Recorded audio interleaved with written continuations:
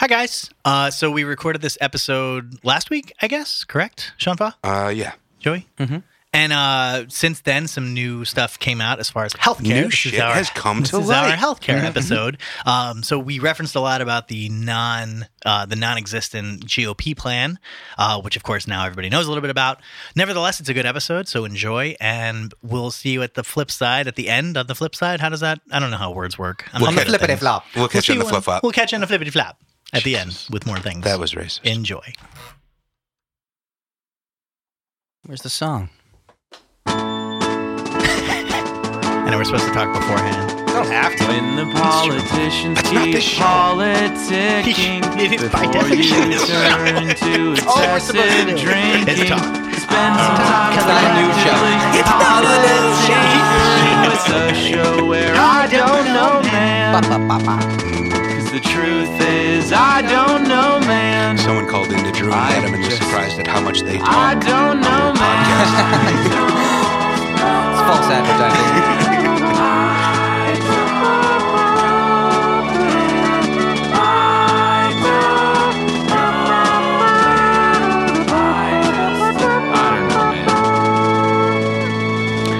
How's it going, my little snowflakes? Welcome to Tinks. Jesus. Sean, do you want to call them what you want to call them? Politinkerates. Are you guys okay with I call them snowflakes still? Yeah. Yeah? Well, the connotation has not changed for me. I guess that's true. I think it makes sense. For me either. I know. They Yeah. are all You individual love and people lovely. for their individualities and their nooks and crannies. Uniqueness. Yeah. True. I don't know about their nooks and crannies. Well, I wasn't. They're metaphorical nooks and crannies. I'm into the crannies. I'm into the nooks. All right. Well, welcome to Politinkering, guys. I am Sean O'Brien. With us, as always, is Mr. Joseph Bonnier, Hello. Howdy. Mr. Sean Fa, Hello. and we have a lovely special guest, Miss Megan Begley. Did I say that right? Yes. Nice. Sorry. There's the Chicago accent, and I'm not really sure where it comes from, so you and Sean say it a particular way. I wanted to be true to the form. The Ed Jr. Ed Jr.? What does that Yeah, mean? Ed Bigley Jr. Oh, yeah, I got Of it. Ed Begley environmental Jr. fame. Okay, you're right. That's true. I know him from all the Christopher Guest movies. Oh, yeah. That's where I know him Yeah, from. he's really good. Goddamn hippies. Megan, how you doing? Great. How are you guys? We're well. We're well. You're just outside of Chicago or in Chicago? Outside of Chicago. Got I'm too scared to go inside of Chicago. So is Trump, apparently. But We might as well give her a plug. Megan is the proprietor, along with her husband, of Electric Tattoo in Elgin for all of your ink and body perforation needs. nice. In Carpentersville. Oh, Carpentersville. I apologize. Damn. God, get your shit together, Well, it was Sean Elgin Fa. that gave him a bunch of shit, so. Elgin gave you guys a bunch of shit for that. Got it. We should have our plugs written out. Yeah, sorry. that's okay. I just tried. No, it was nice. Well done. So a little house cleaning or housekeeping, I guess. House cleaning. That's not a phrase. That's not a radio House phrase. cleaning? Housekeeping at the top of the order. Whatever. Top of the line. I'm not going to work. This is not going to work today. Just do your housekeeping. My fucking mouth is not working today. That's Whatever. okay. Remember You should us, get that fixed. Remember to follow us at Politinkering on Twitter if you'd like, or you can also follow at Joseph Bonnier if you No, want. it's at Joe Bonnier, Joebonier. Okay, fine. That's God, fine. why are you fucking it up? Please subscribe, tell your friends, and if you can get a chance, rate us on iTunes. Actually, it actually helps us get viewers. That'd be fun. We are not sponsored by anybody. Yeah, it might be nice to actually make a buck once in a We're while. sponsored by Yeah. Redbreast, I guess, Yeah. because I'm drinking it. Yeah. We're sponsored by Squarespace. Applejack. And, No, we yeah. give money to Squarespace. we pay give money to Squarespace. Squarespace. Tithing. We don't wear MeUndies, but we can, I guess, if you Jesus. No.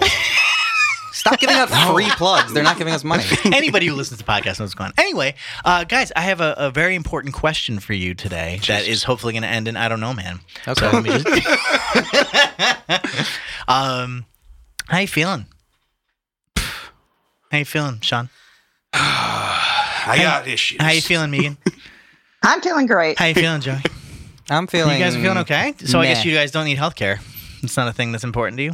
I don't use it very Doesn't really often. matter. You don't use it. true. I guess I you're feeling almost fine. never use Everybody's feeling fine. All right, show's over, I guess. Right on. Let me just go on a little rant, guys. Oh, Is healthcare Jesus. a human right? Should the government provide it? Who actually cares for us? Does healthcare ensure a stable society? How much does it actually cost? What are the central problems with healthcare itself? Trump said it's complicated recently, and nobody knew that. So evidently, it is complicated. Let's talk about it. Nobody if that's knew. the case, what is the Affordable Care Act? Is the individual mandate just? Will removing it really get more people covered? What is the Republican Party's plan? Do they have one? What does, quote, access mean? I mean, is it like access to country clubs or access to a Lexus or access to a Ferrari? The chick? Do tax credits really offset the cost of healthcare? What is the benefit of allowing the purchase of healthcare across state lines? Can we just talk about explaining the idea of tax credits as well? I mean, how does that work? What's a write-off? Is it help? Is it a write-off? Yeah, I mean, does it help if you're not a working individual? What happens if you don't get paid that much, or if you don't have a regular paycheck? Does it have to be tied to the government? So I guess that's the question. Let me start off with the toughest one first. That's the question. Yeah. Yeah, how are we feeling, guys? Now, are we feeling better? Are we stressed now? Now I'm stressed. You just made me really anxious. Well, shit. Yeah. Let me ask the first philosophical question just to get it out of the way. Yeah. It's been touted again and again. Is healthcare a human right? Is it on par with food? Is it on par with housing? Is it a right that society Owes its citizens? Yes, thank you. That a stable society owes its citizens. Megan, what do you think? Obviously, you pay for food, you pay for your housing. You have to pay for your health care as well. I think it should be accessible to everyone. Okay, how do we ensure that it's accessible to everyone? And what does accessible mean? You're asking me? Oh, yeah, sure. I mean, obviously, everybody has to be able to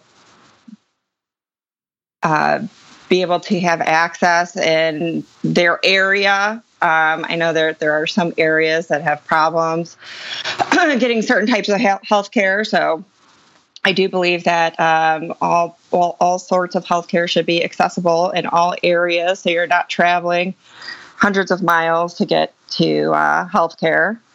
It should be somewhat affordable so that you can afford to do basic things. I understand some things are going to be more expensive than others, but it shouldn't be bankrupting people. Okay, so we'll go back to the first question, Mr. Faw. Is it a human right? This is, healthcare is really probably the biggest I don't know man episode that I feel that we've come across, or at least for me anyways.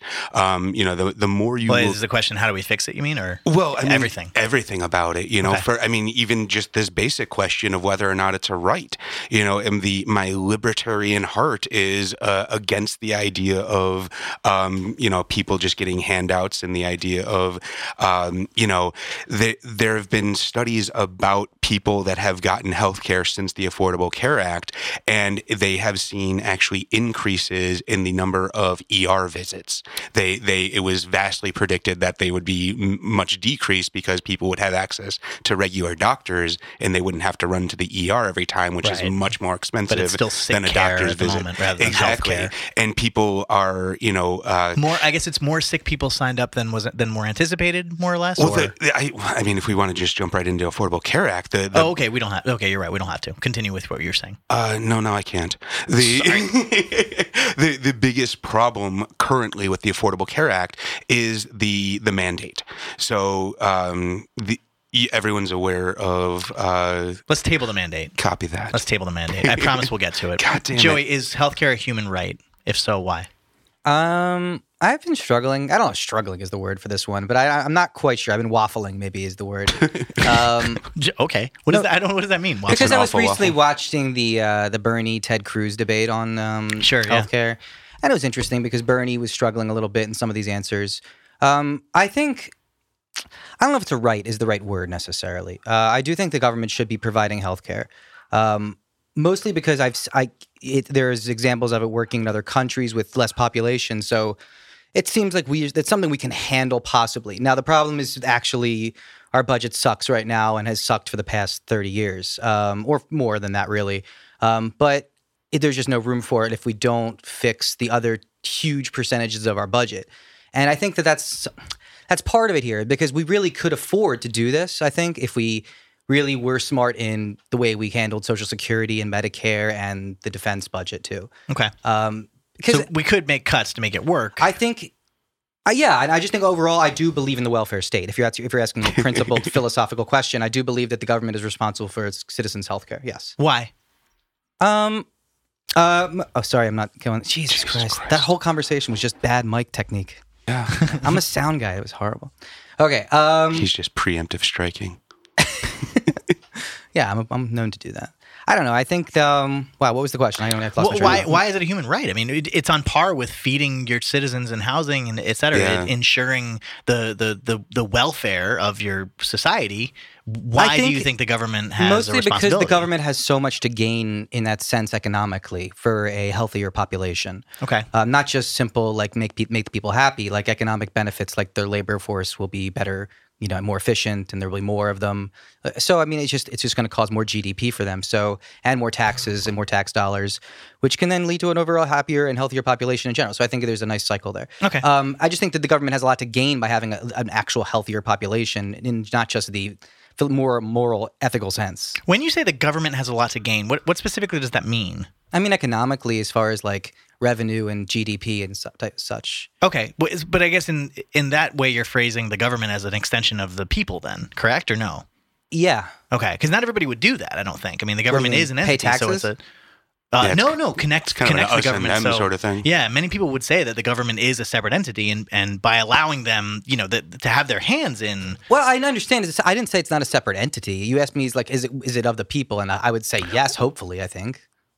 Well, right, but you're saying the government has a lot to gain, and thus the people have a lot to gain. But that's why I was trying to clarify that part. Ultimately, a good economy benefits the citizenry, right? Okay, yeah, no, it's true. I mean, absolutely. I'm more or less just asking, to be honest with you. The rising tide lifts all boats. Right. So Shawnee and Megan, you guys were saying that it's not so much that the government shouldn't provide it necessarily. You were saying it should have access, but does the government have a responsibility to provide it for those who don't have access to it? And if not, how can we make access accessible?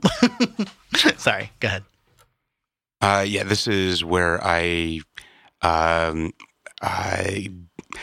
always falter. This is why this is such a hard thing, because, everyone should be responsible for themselves, but then there is a certain percentage of the population that is completely unable to care for themselves. Mm-hmm. So at what point is it that we, have to take responsibility for those that can't take responsibility for themselves?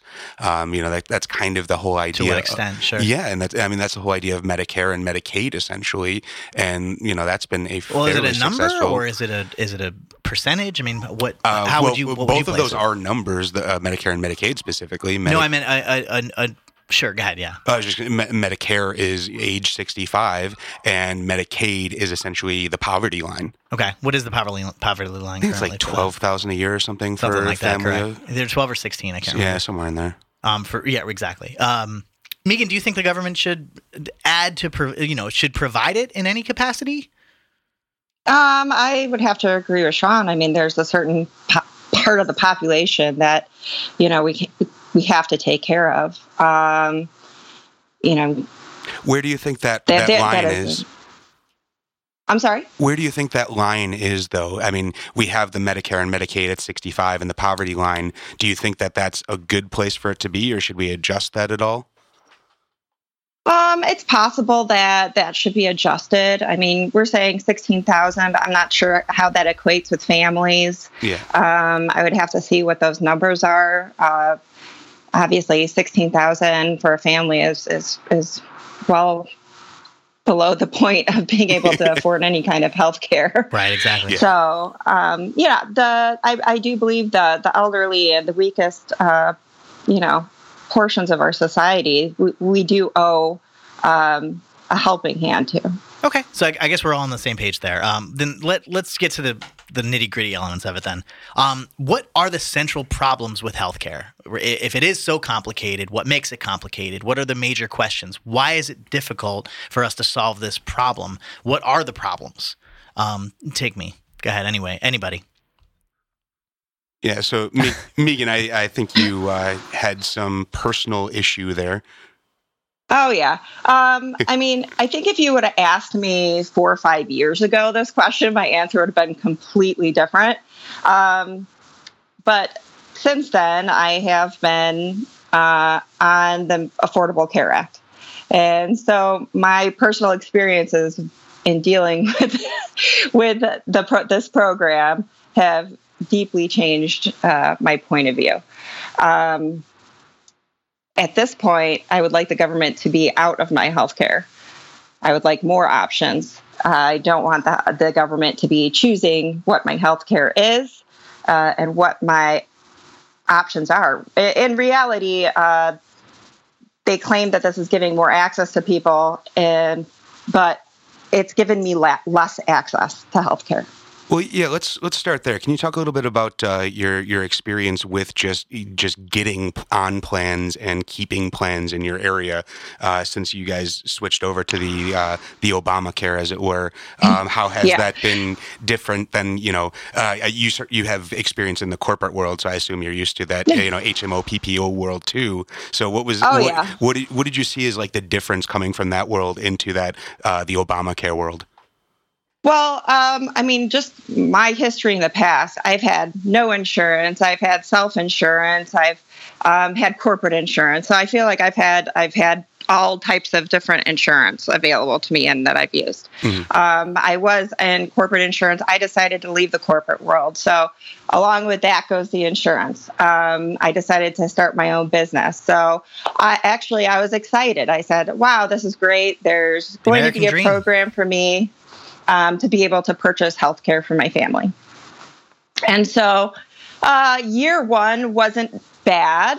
I had maybe normal struggles with the insurance company that I had, not covering what they said they were going to cover, et cetera. But the first year wasn't horrible. Then came the second year. Do you recall how many options you had at that point? Oh, I had a lot of options. There were, probably 5 different carriers that all had different tiered plans. There were HMOs and there were PPOs to choose from. And I was able to keep my existing doctors, which was important to me. And so I thought, okay, well, this isn't a horrible option. And was the price? I believe I was paying about $500 a month for my family. Okay. So at that point. Yeah, and some of the people out there might not understand if you've never had to venture out and get your own insurance, but if you are in any sort of corporate world or basically working for any company with more than 50 employees now, they are required to pay a large portion of your insurance. So when you are making your $100 payment a month to your insurance company through your paycheck, your company is actually paying another $800 a month or so. They're paying about 80%. So, okay, maybe another $400 a month, whatever it is. But your employer usually pays about 80% of your healthcare insurance. So if you are to go out and just purchase it, that's certainly $500 a month is not out of line. It's certainly a lot more than I pay being in the corporate world, but it is, for purchasing your own policy for a family is certainly not out of the realm of, expectedness. Well, the plan itself, the plan I was on in the corporate world was like the premium plan of all plans that you could get. It was the best of the best. And for my family, I was maybe paying under $400 for it for my family, and really had the best insurance possible. So, I went from that to having a mediocre insurance for about $500, but again, it was expected. And just quickly, when you say mediocre, do you mean the amount of coverage that you got, like you had high deductibles, or was it just a bad service, like having to call and badger them to get payment on anything?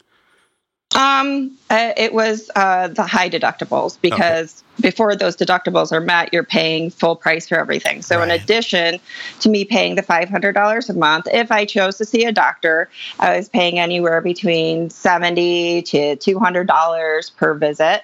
And then I also had to pay a full price for any medications that I was on. So, there really wasn't a lot that I was felt like I was saving any money because I never hit my deductible. Okay, so that was year one. What is it looking like now? Okay.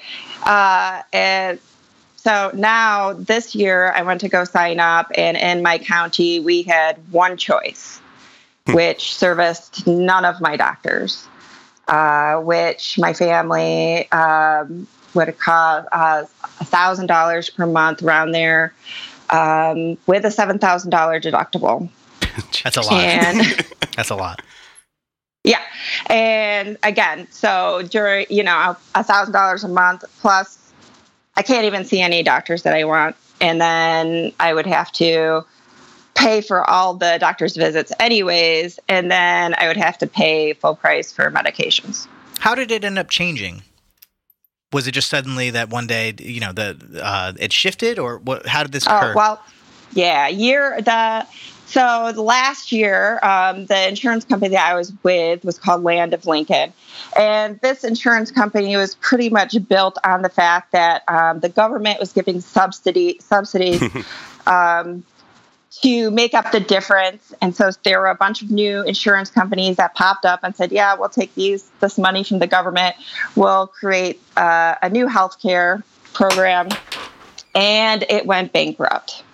Okay. So mid-year, I read on the news, Land of Lincoln's folding. It's going under. Oh, man.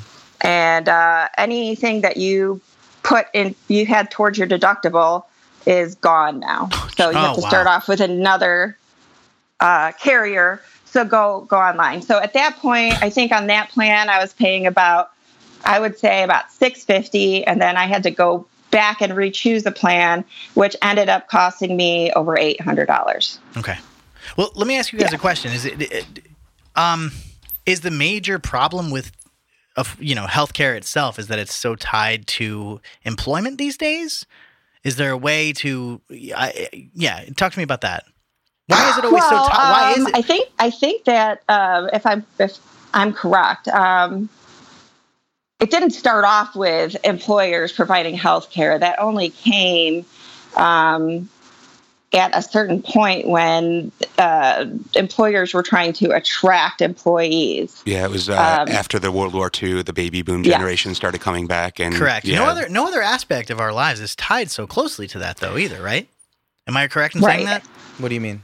The hold that the employer has over us. Unfortunately, it's a lot to do with the cultural shift. So, back after World War II, it was, you'd go to work for 50 years, you'd get your gold watch, and you'd retire from that company. And so at that point, it was sort of a rational decision that, the company that you worked for your whole life. It was in everybody's best interest. That was the whole thing. Sure. Yeah, it was, first off, the idea of requiring employment or requiring Jesus Christ, what is it called when you're required to insure workers' compensation? Okay. So it starts with workers' compensation and it essentially extends from there. So workers' compensation is basically the fact that you as an employer, you are responsible for anything that happens to your employees while they are in your employ. So any injuries that they incur, you have to pay for. So that actually, people kind of misunderstand that and think that is only for incidents, but it actually applies to sicknesses as well. Oh, okay. So it was actually in their best interest to keep you healthy, to offer you as part of your package, kind of what Joey was talking about, just the general good of everyone. It was, first off, became part of just keeping their factory alive, but secondly, it became a bargaining chip. It became something else that they could offer as enticement to work for each other. Okay. Well, would it be? Go ahead, Joey. Oh, you actually I agree with everything you said. I was just going to correct one thing. It's probably not World War II. It's probably World War I. More like Upton Sinclair, 1919, that kind of stuff. Health insurance appeared. Not health insurance. I'm sorry. More like workers' comp thing, like workers' conditions. Well, the numbers I do know, health insurance appeared in America in about 1930, 1920, late 1920s, early 1930s. Mm-hmm. So that's when people could start buying their own plans. It was after that, so it was still post World War I that we were, that transition, World War I to World War II. Certainly. But I think you're right. It's post-World War II because we had all these manufacturing jobs. That's when it became more tied to employment, right, certainly. Yeah. I guess I'm still confused. Why is it so complicated now, though? I mean, is it the fact that it's tied to it? In other words, if it wasn't tied to employment, would it be an easier situation? Would that, by nature, drive competition and thus the prices down? Even still, if it was simply just from the government, that also makes it less complicated. But is that necessarily better? Would that, there is no competition in that way? Yeah, that's the whole complication. So the tie into employment is one of these many aspects of this giant plate of spaghetti or whatever the fuck we're calling it. There is, I don't. Sure, why not? I'm okay with that. So giant plate of spaghetti. Yeah, but I mean, you first off, you have the fact that it's tied to employment, and now increasingly we are less likely to stay with one single employer for a long period of time. Right. We live in a town that is vastly not only that, the entrepreneurial spirit of America is to sort of create your own business, and thus. Yeah, all of a sudden you are on par with a fucking Fortune 500 company, which doesn't seem to make sense. But. Totally, and the freelance concept is something that is alive and well in Hollywood, but is stretching out to the rest of the world now. Right. So the general concept is just no longer valid, essentially. So that does need to go to the wayside. But one of the other big things is the competition of interstate commerce. So let's talk about that. Okay. What is the benefit of allowing purchase of healthcare across state lines? So, right now, every state has its own insurance commission. Insurance commissions are extremely highly regulated. And they are very different in each state. So, the way that it actually works right now is that an insurance company is bound by about a 2 to 3% profit margin. So that means that whatever their revenue is, they are allowed to keep 3% of that. So they are not allowed to charge over. They have to be very precise about all of their calculations and what they are charging. Your premiums are literally based on what they paid out pretty much the year before or in years before. They literally cannot cook the books so that they can make more than 3%. They can lose more than 3%, but they can't gain more. So the problem inherently there is that it is in everyone's best interest to keep increasing the prices of everything, because the pharmaceutical companies win because they're making more money. The insurance companies win because they're making a higher percentage off the more money that they're paying for these things that they're then charging you the premium for. And of course, the hospitals and doctors win because they are making more money. Right. So it's unfortunately on that side of the table, it is in everyone's best interest to keep things going up and up. Yeah, I guess that's the weird thing, too, as far as just a simple supply and demand element. I mean, everybody at some point will need healthcare. Yeah. So I feel like the price will more or less always go up. Yeah. So is it regulation that can stop that from happening? Well, it's also our population's getting older and older. That's true, too. Yeah. I mean, people need healthcare. And so. Yeah, but we pay more than anyone else. So you're right, of course, but go ahead. I'm sorry. Go ahead. No, go. Right on. Let me just trying to find my numbers here. 7. How much do we pay? Yeah. So, first off, how much does it cost? If we look at annual budget, the annual cost of all U.S. healthcare is approximately $2.7 trillion. Okay. Of that, the government's portion, which is Medicare and Medicaid, is equal to about $1 trillion. So Jesus Christ. That $1 trillion that the government is paying for health, in comparison to our grotesque defense budget, our defense budget is right around $600 to $800 billion. So we are. It's about to be 650 something. It fluctuates depending on the year that you're looking at, certainly. Right. But you're right. No, you're right. I was just looking at ranges from The Economist. And so one of the big factors here is that when I was looking up the fraudulentness in the insurance industry in general, depending on where you're looking, they're saying there are anywhere between 10 and 19% of defrauding the insurance companies and the government. So we're looking at, somewhere in the neighborhood of $270 billion a year that is lost to fraud in the medical industry in general. Okay. Well, there you go. it's expensive, this stuff. Well, that's the thing. So then go ahead, Sean. No, it's expensive, and there's a lot of places that it can be exploited. There's not really a fix for this, but as I was saying, we do pay more than just about any other country. So if you break it down per capita, America is paying in the neighborhood of $8,700 per year per citizen. Okay. In Switzerland and Norway, they are paying about $6,000 per citizen. In Germany, France, UK, and Japan, it is $3,000 to $5,000 per citizen.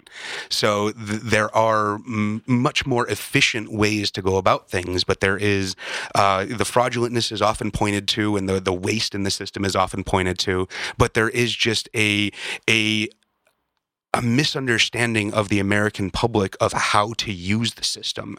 It is just so complicated that people end up, like I was talking about earlier, they just go straight to the ER. So we've seen an increase of people still not using doctors, but even though they're on this Affordable Care Act, they are now even more entitled because they think that they should just be served anytime. I can tell you from my own experience, I've tried to get a doctor's visit. I have Kaiser here in California, and I had the Rye or the Kaiser? The Fat and Weak, what a disgrace. Guess the champ got too lazy.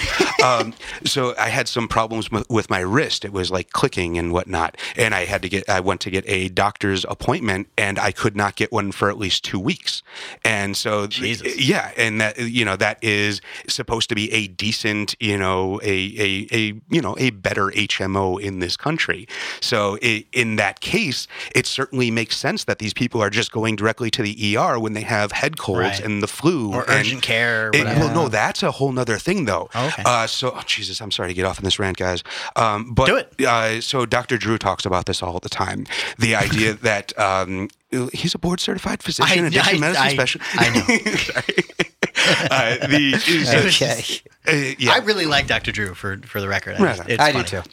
Go ahead. But yeah, just the idea of this entitlement and these people going to the ER. But one of the big problems with everyone going to the ER is that the ER nurses are literally not allowed to tell people that there is an urgent care down the street because that is seen as denial of service. So then one of these other noodles in our spaghetti basket is the fucking lawyers. It's a spaghetti basket now? Sure, it's getting bigger. It'll be a cornucopia soon. I don't know. But I just don't know how the basket and the spaghetti is going to work. It's gonna fall through the holes. Yeah, they're going to fall through the holes of the basket. It's called a colander, guys. You had a bowl. It's a sieve. All right. Well, fine. You mentioned this, and we sort of threw it out there, but it's a silly question. But what is the Affordable Care Act? Mm-hmm. Just break that down. All right. So the Affordable Care Act is the Obamacare Act, or the Obamacare is the other version of it. So it gave us other name for it. Right. It gave us a few things. They are the same thing, is what I'm saying. Yes. It's not like they're two different versions of one thing. Obamacare is the Affordable Care Act. Okay. Honestly, well, if you really want to break it down, Obamacare is actually the mandate of Affordable Care Act, but that just kind of got lost to history. Correct. Yeah. But the Republicans named it Obamacare, for that matter. That's true too. History belongs to the people who make the nicknames. To the victor go the spoils in this spaghetti basket. So one of the first big things that Obamacare gave us was the idea that children could stay on their parents' policy until they were 25. Okay. I thought it was 26. 25 was the numbers I was seeing. But, I think it's 26. It's okay. Okay, whatever. Cool. I could be wrong. 5, 6. Yeah, shit doesn't matter. But this is part of that mandate. So this is one of those big problems with the Affordable Care Act that I was referring to earlier, is the fact that it was sold as the way that we were going to be able to give these insurance companies enough money to be able to pay all of this extra stuff we were asking for, was the fact that we were going to require every citizen to have insurance. And if you didn't have insurance, you would have to pay this tax. So this is actually how this law became legal. It was considered unconstitutional to make all of the country pay for insurance. Well, its constitutionality was questioned. It was never considered unconstitutional. It was under question, and then it went to the Supreme Court. Well, according to the Supreme Court, the reason that it is constitutional is because it is a tax. If it was not, Right. but we'll know that that's a flip-flop. So Obama pitched it saying that this would not be a tax, but as soon as he started hearing from the Supreme Court that it had to be a tax, correct, right. all of a sudden now it's a fucking tax. Okay, yes. So I'm sorry, I it's see what you're just that, that slidey, lawyery bullshit. Sure, but yeah. that's how He is a constitutional law professor. Exactly. So he should have known that shit. But anyway, so we can get you can't sell it to the public as a tax, right. But you can sell it to the courts as a tax. Yeah. So the big deal is that everyone was supposed to have insurance, which means that traditionally, we'll say kids between the ages of about 18 and 30, 35 just didn't have health insurance, or in large mass didn't go out and purchase health insurance. So the idea was That's for fucking sure. I've spent many years without it, and Me too. the mandate was supposed to make people go out and get insurance. So now all of a sudden the insurers would have a larger pool to pull from. What was the benefit of the mandate? The benefit of the mandate is getting more people in the insurance policy. And the idea is with going after the younger people, you are basically fleecing them of money. So you are going after the people that don't need the insurance until they actually do. So Right. in general, younger people don't use healthcare anywhere near as much as older people, and that's why they've never had insurance. But that means that now there is less money in the pool. So by making these young people purchase Right. insurance, we get more money in the premiums. It is essential to the plan. It basically. is. Without the individual mandate, it doesn't work. The math does not work. The math yes. doesn't work out. Certainly. So was the individual mandate justified? That's the real problem. I mean, is it okay for a society to force? Is it okay for a society to force its citizens to purchase? The Supreme Court said it was okay, so I'm going to go along with that. Okay. The problem is that the mandate was not enforced. So the issue is that it was supposed to start out as basically a tax credit, a tax ding of about $75 the first year, and over a course of about 5 to 10 years, it was supposed to grow to a $2,000 tax, basically, Right. if you did not have health insurance. So that kept getting overridden, and now Trump just completely executive ordered that away. So people are not supposed to be paying that tax now. And so that money the carrot was never there and the stick was never there. The stick of having to pay this tax just went away. And then there was no reason for these young people to pay and getting into insurance policies. So then the insurance company didn't have enough money to actually support all of these things that they were calculating that they would. So that's why Megan is losing insurance companies in her area, because they were told that they would be getting so many people in the doors that all of these young people would be paying for all of this new shit that everyone had to do. Right. But those young people never fucking came, and the government never delivered on their promise of bringing the young people to the insurance companies. So everyone kind of screwed the pooch. Okay. Go, Joy, were you saying something? No, I didn't say anything. Oh, okay. Sorry. Megan, you still with us? Oh, yeah. Got it. Sorry, I just wanted to make sure. Sorry, I I've heard a been little click. talking a I want to double check. Will removing it. Okay, well, so first of all, we said that the courts are cool with it, so we're cool with it. Are we all okay with it? I mean, fundamentally, I know that your yeah. default is law of the land, but I mean, fundamentally speaking, Right. I would certainly argue against a mandate, but my bigger argument is that the system itself just was based on that, and that didn't follow through. So it's fucked no matter what. So we need to figure something else out. Megan, how do you feel about the idea of the individual mandate? Is it justified? Is it okay for the state to ask that? I mean, you previously said, you kind of want the government government's hands out of it altogether. Is that part of it, or is that a sort of sidebar or a side note? Well, I mean, I guess I could just take from what I've been observing from those around me. And a lot of people are like, oh, screw this. I'll take the hit on my taxes. It's not that big of a deal.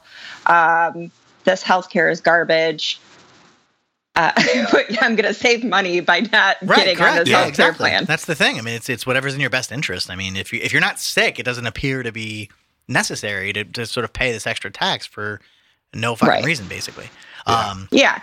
And the cheapest plans, I mean, here's another story for you. One of my coworkers decided to get on pretty much the cheapest plan he could get. It had a $13,000 deductible, so really didn't cover anything till $13,000.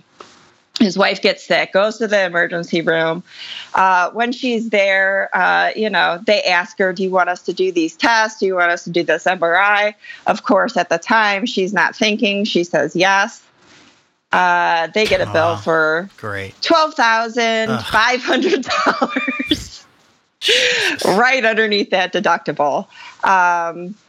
So, he's just like, what? Why am I even paying for it? Exactly. It's crazy. Yeah, and the craziest thing is that after that, he called up the hospital and said, I can't pay $12,500. This is crazy.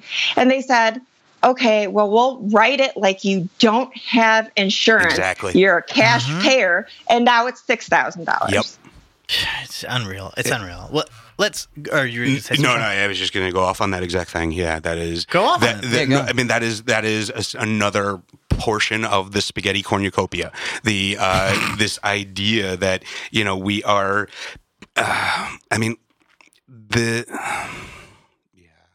The system is just fundamentally flawed. I don't know if it's fundamentally flawed. It's certainly fundamentally complicated. The way that medical billing is so complicated. Yes. That is one portion. Now, my husband he's been to the doctor maybe 2-3 times in the last 4 years, whatever. Yeah. But he decided, you know what, I'm going to go in for a physical. So he goes in and he's just saying, you know what, my wrist is clicking or something like that, And the doctor is just like, all right, I'll talk to you about this. But technically, because of this Affordable Care Act, I can't talk to you about that in this visit. You have to make another visit to talk about your wrist.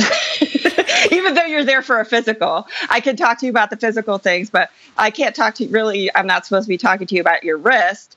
You have to make another appointment so that we can bill your insurance differently. Yeah. We actually do have a friend of the pod, I guess. I don't want to use another podcast's term, but one of our politinkering regulars is a doctor. Joey's mom, Who's Nancy. That? Oh, let's give her a call. Okay. We can ask her some questions as far as some of the advantages of why should we go to the doctors, when should we go to the doctors, what. All right. We'll see. See what she says. Yeah, maybe she can clear some of this up. Hey, Joey, how are you? Hey, Mom, how's it going? Good.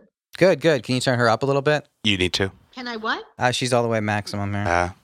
You're on the air. Can you hear us? Yes, I can. Okay, that's nice. Cool. Hi, Nancy. Can you hear us? I'm at Rachel's house. Say hi, Rachel. Oh, wow. You're with her. Hi, everyone? Rachel. Hi, Rachel. Hi. He's on the radio. It's not the radio. It's like it's internet radio. What's going on? I know it's not the radio. We're talking about healthcare now. Oh, boy. Yeah.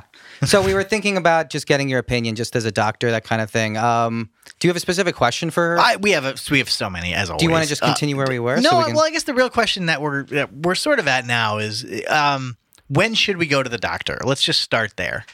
When should you go to the doctor? Yes. Well, I think once you turn about 18, once you're no longer in the pediatric office, maybe from the age from like 18 to like 25, maybe every year. Okay. And if you're going to college, you're going to need your vaccinations, that kind of thing. What am I going to be doing there? What?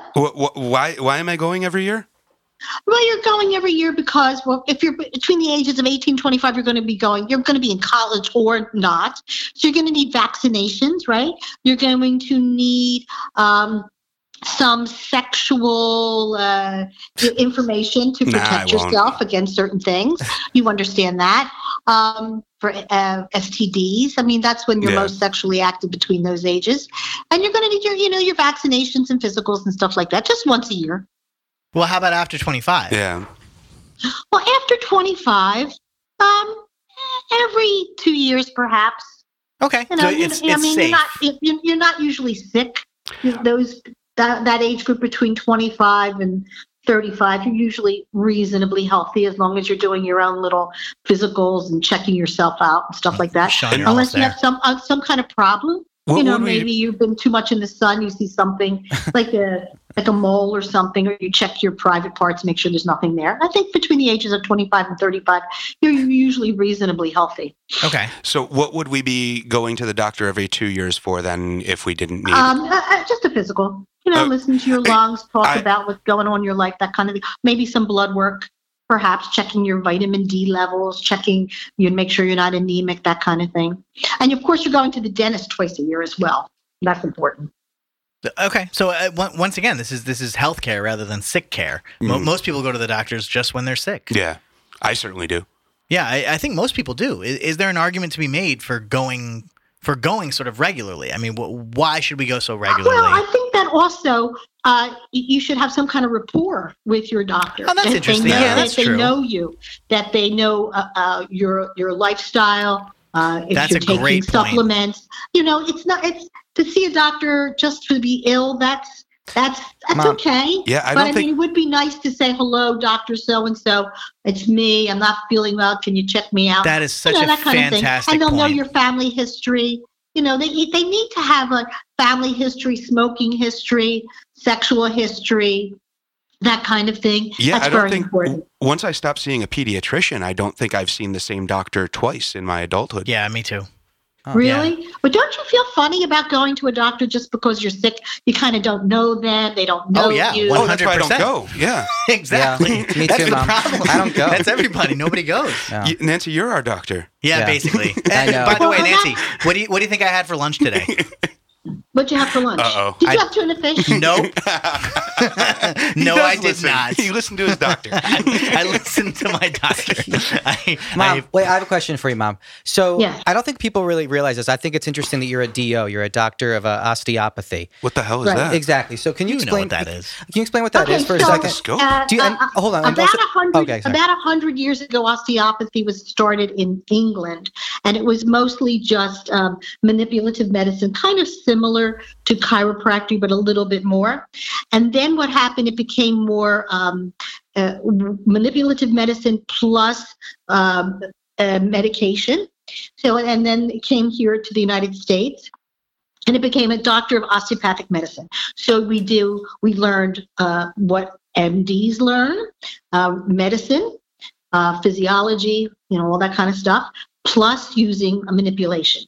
Now, the old-fashioned DOs use manipulation usually when they saw people lymphatic drainage, using, neck manipulation, back manipulation. But it became very difficult to do as time went on because we weren't getting paid to do it. So they were a little angry they didn't get paid to do it. Because that's considered a chiropractic service?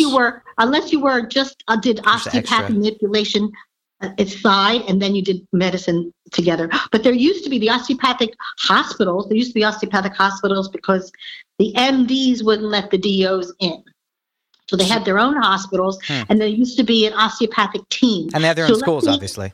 Right, they had their own schools, but they also had their own hospitals. So if you came in, let's say to get your appendix out, the surgeon would do the appendix, but there would be a team that would go to your room and they would do lymphatic drainage on your lungs, or they would do massages, for your back because you were, recovering from surgery. So that was wonderful, and that's how they got paid for that. But do you think it makes? DOs, sorry. The DOs felt very second class citizens. So they wanted to join the MD hospitals. So there was a clash probably about 30 years ago when they finally allowed the DOs to join MD hospitals. And then what happened was the DO hospitals collapsed. And now there are no regular DO hospitals. We're combined DO MD hospitals. And are you still practicing? No, I'm not practicing except on Rachel, Joey, and my family. But you just retired, recently, right? Like last year? I retired a year ago. Yeah. I still have my license, though. I renewed my license. I have my license. I've been going to conferences. I think what I'm going to do is work some locum tenens in July, so I can. What does that mean? I'm sorry, I don't know what that means. That means that I'll be I want to work. There's a doctor in Philadelphia that just needs somebody on Thursdays. So I think like in July, I may go to Philly and just work every Thursday for 4 weeks. And I'm doing that because. Where are you going to stay? Are you going to stay with Aunt Lisa? Yeah, I'm going to stay with Randy. Oh, okay, that's nice. What? I can either stay with Randy or I can stay with my sister Carol. Okay. But if I don't get a paycheck as being a doctor, I can't take off my my conferences as deductions. And my conferences are very expensive. So my conferences are $500 each, and I usually go to about 3 a year. That's kind of why to keep up my my continuing medication, continuing medical education credits. If I don't get those credits, I can't keep my board certification up, but I have to keep my board certification up. How has the Affordable Care Act affected you as a doctor? Yeah. For me, of course, I'm retired. When I worked in a very I would say. You don't have to be politically correct. It's okay. I'm not trying to be political. What would you say? A very poor neighborhood. Yeah, it's a poor neighborhood. And most people were on Medicaid, or if they did have jobs. What neighborhood, Mom? You can say the exact neighborhood. They can look it up, Google it. No.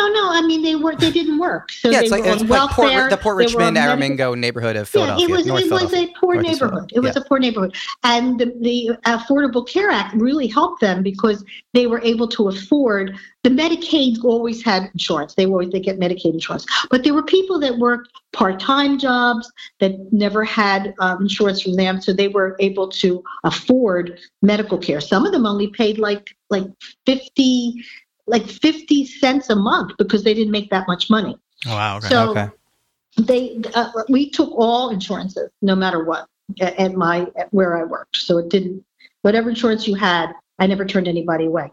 I was really upset because, I've been going to doctors here in Los Angeles, and my doctor, I go to a very nice female doctor, and she recommended a rheumatologist for me. What is a rheumatologist again? Because I have osteoporosis. So I called this woman's office, and the office manager said that they charge $350 administration fee just to see me. Wow. That's not including my insurance that I pay her. Seems like a theme we're having today. Yeah, really. So it sounded illegal to me, but it's not. And I said, forget it. I'm not going to you. I'm not paying an administrative fee for you just to say hello to me. I mean, that's ridiculous. I've never encountered that in Philadelphia before. That's interesting. So she's weeding out certain people that can't. I guess she's weeding out the poor people who are refusing to pay $350 for her. Anyway, I'm seeing another doctor. Where was this? In LA? Her name? It was in Cedars-Sinai. But I found another doctor at Cedars-Sinai that will take my insurance. It's not a problem. Okay. But I never encountered that before. I've never heard that in Philadelphia. Interesting. I mean, all the top-notch doctors, they all take all the insurances. I've never heard them charge an administrative fee. So do you know why that would be? Why is it that some doctors just refuse to take certain insurances? Is it just because they don't feel they're getting paid enough money? Oh, so it's literally they just give them a menu. They're being greedy. Okay. Okay. They're being greedy. Wow, shots fired. Well, she tells it like it is. I mean, let's face it. I mean, I have good insurance. I have Blue Cross Blue Shield. This woman was going to take my insurance, get a $40 copay, plus I had to pay $350 out of my own pocket for her to see me. Administrative fee? That's ridiculous. Actually, I called and talked to the office manager and complained. That doesn't do anything. But. So I mean, nice. That's good. Well, as broken as it is, I mean, what do you guys think is the Republicans' plan from here on out? I mean, I have no idea what they plan everybody to die so that they can take over the world. There's going to be nothing to take over. It's hard to say. So they want the U.S. and Russia. Start speaking Russian. Do you know how to speak Russian? It's Strasvoyche. You better start learning how to speak Russian. You'll do fine, Mom. You can cook borscht or something. Yeah. Borscht is not that bad. It's just some beets and cabbage. You like borscht, don't you, Mom? I don't like beet borscht. No. Didn't you? I like beets, but I don't. Oh yeah, there's plenty of different ones. That's right. Okay. There's cabbage borscht, but with cabbage and like tomatoes. Gross. That's good, but I don't like. I guess first things first. As far as the Republicans' plan, they want to eliminate the individual mandate, right? Right. Megan, Sean, Joey, Nancy, what do you guys think? I mean, is that going to be? First of all, is that really going to get more people covered? By eliminating it, will it really get more people covered in the end? That's not the intent of it all. What do you mean it's not the intent of it? The intent of getting rid of the mandate right. has nothing to do with getting more people insured. Right. It has everything to do with people not paying another tax. Okay. So it's the getting rid of the mandate only means that there's no longer this IRS penalty for not having insurance. Right. So they've basically taken away the stick. Now we don't have the carrot. So now no young people are going to sign up for insurance, and the system is going to fail even more. Okay. So that one fails. What is the replacement? Like I said, they just want you to die. They don't really give a crap. Well, then what's the replacement? Sure, we can repeal it. That's fine. Yeah. And we can go to a completely privatized system and imagine the fact that it will drive the prices down. What will drive the prices down? How do we ensure competition and not corporate greed? How do we make those things work? I don't think you can do that. I think insurance companies could care less about driving the prices down. They're going to drive the prices up. Yes, exactly. Why? Yeah, tell me. You guys tell me. Because there'll be no competition. They're not going to drive the prices down. That's not their intention.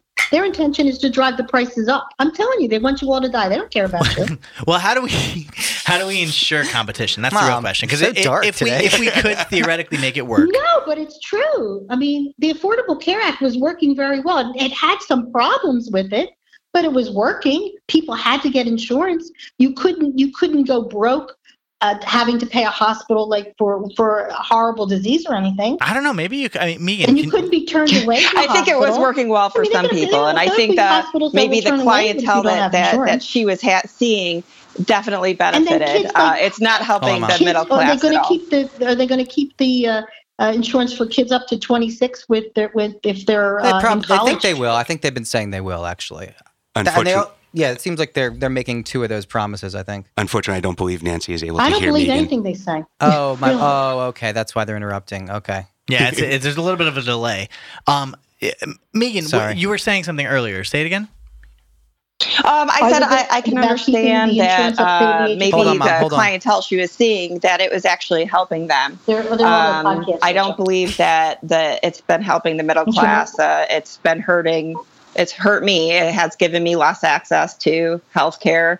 I can't see the doctors that I like. It's really, I think, hurt my access to healthcare. Okay. Nancy, did you hear that okay? No, I didn't hear it at all. That's okay, Mom. Unfortunately, currently, it doesn't help some parts of the country as far as the middle class is concerned. It can definitely help the lower income individuals, but the middle class, it doesn't seem to be helping, and in a weird way, it can make you bankrupt. The new act coming up, or the old act? The old act, the current Affordable Care Act can make you bankrupt. It can. Well, it depends on what insurance company you have. Megan, is that correct? Am I right in saying that? Well, but you live in California. The California .org, whatever. What is it called? Cover California. Cover California. I think that they're very reasonable. It really is. No, it's totally reasonable. But that's just California. That's the problem. So, like with Illinois currently. More specifically, just in specific parts of it.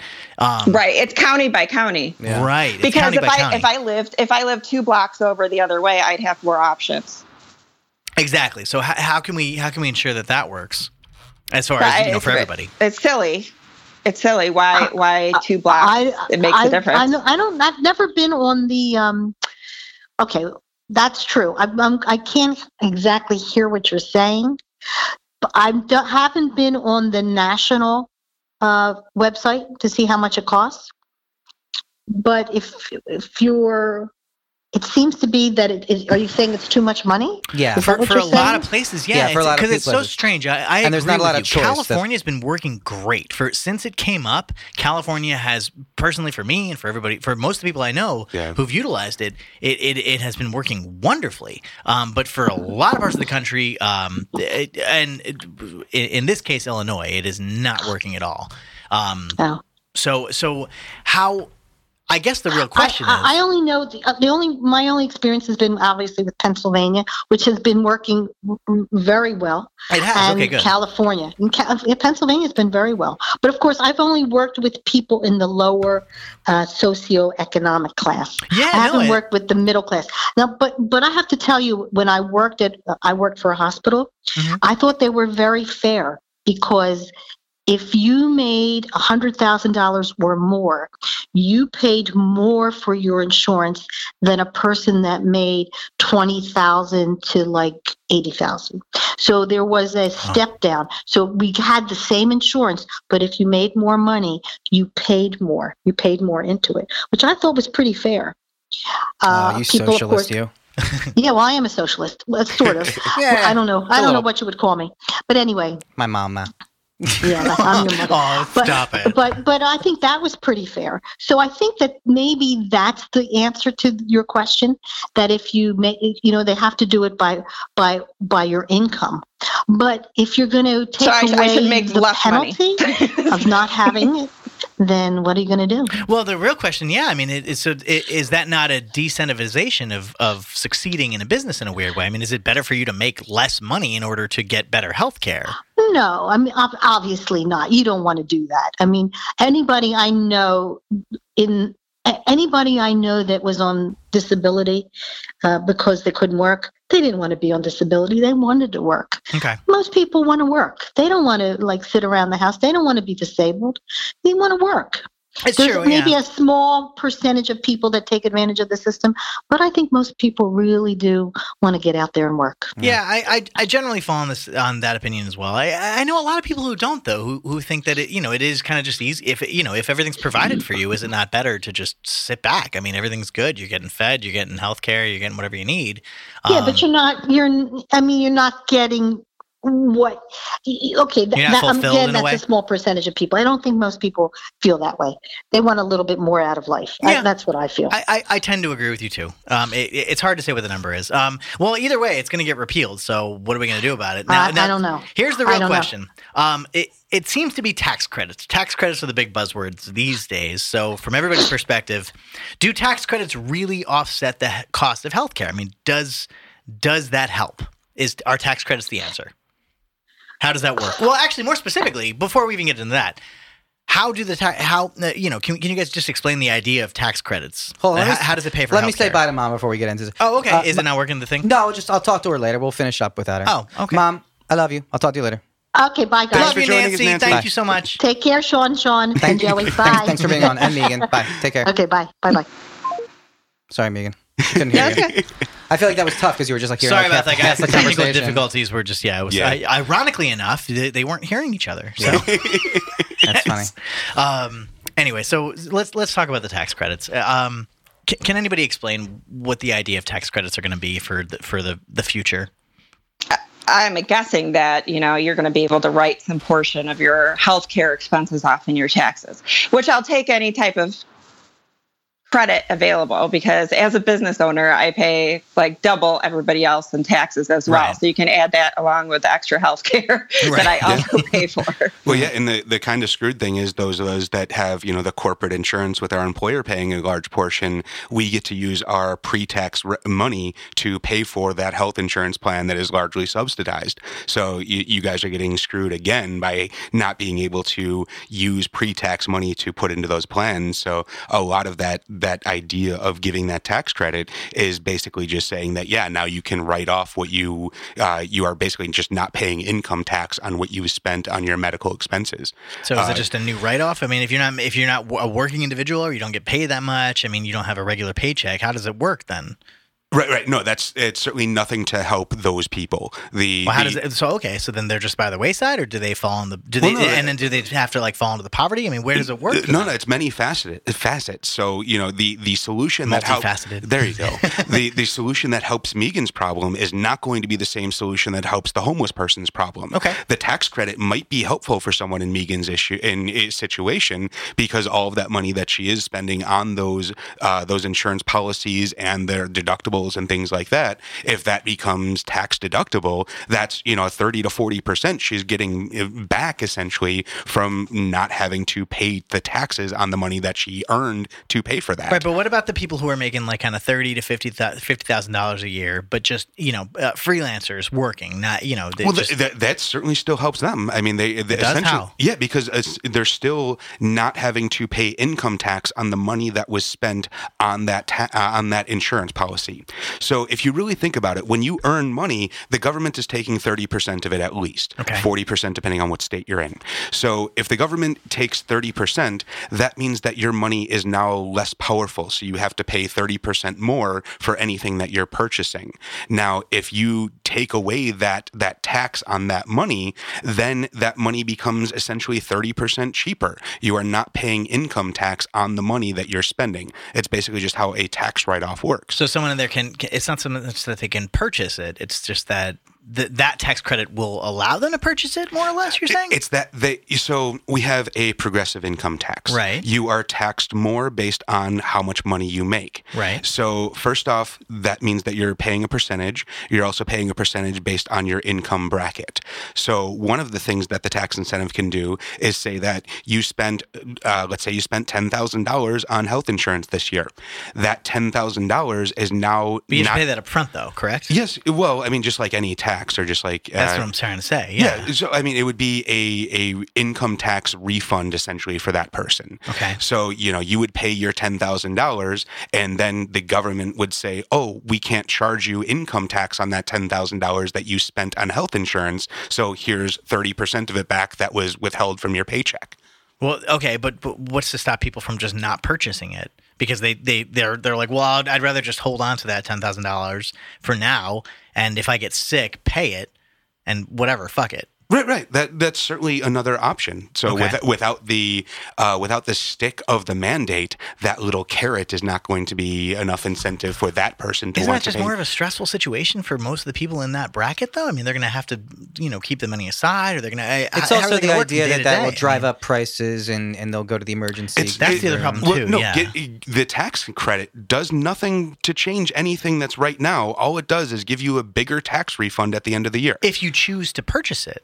If you choose to purchase insurance, yeah. Right, that's the problem, though. Right. No, that's what I'm saying. It does nothing to incentivize new people getting insurance. If you already deem that it's not worthy for you to spend money on insurance, then no, that tax credit's not going to be an incentive, surely. Okay. But it is going to help the people that do want insurance. So, but of course, then now the incentivization of getting. Well, we agree that most people ought to be covered. It just seems that it just helps richer people, doesn't it? It doesn't seem to help wealthier. Tax brackets. If you guys want to get into the history of insurance itself, yeah, sure, go for it. So it all goes back to Lloyd's of London, the coffee shop in London, England, where basically the way insurance started was a bunch of ship owners and captains would lose a ship at sea, and that would be extremely detrimental to that person. So they decided that basically everyone would kind of put money together in a pile, and if someone had a big loss, they would take that money from the pile, or everyone would be responsible for pitching in for that loss. Mm-hmm. So it was basically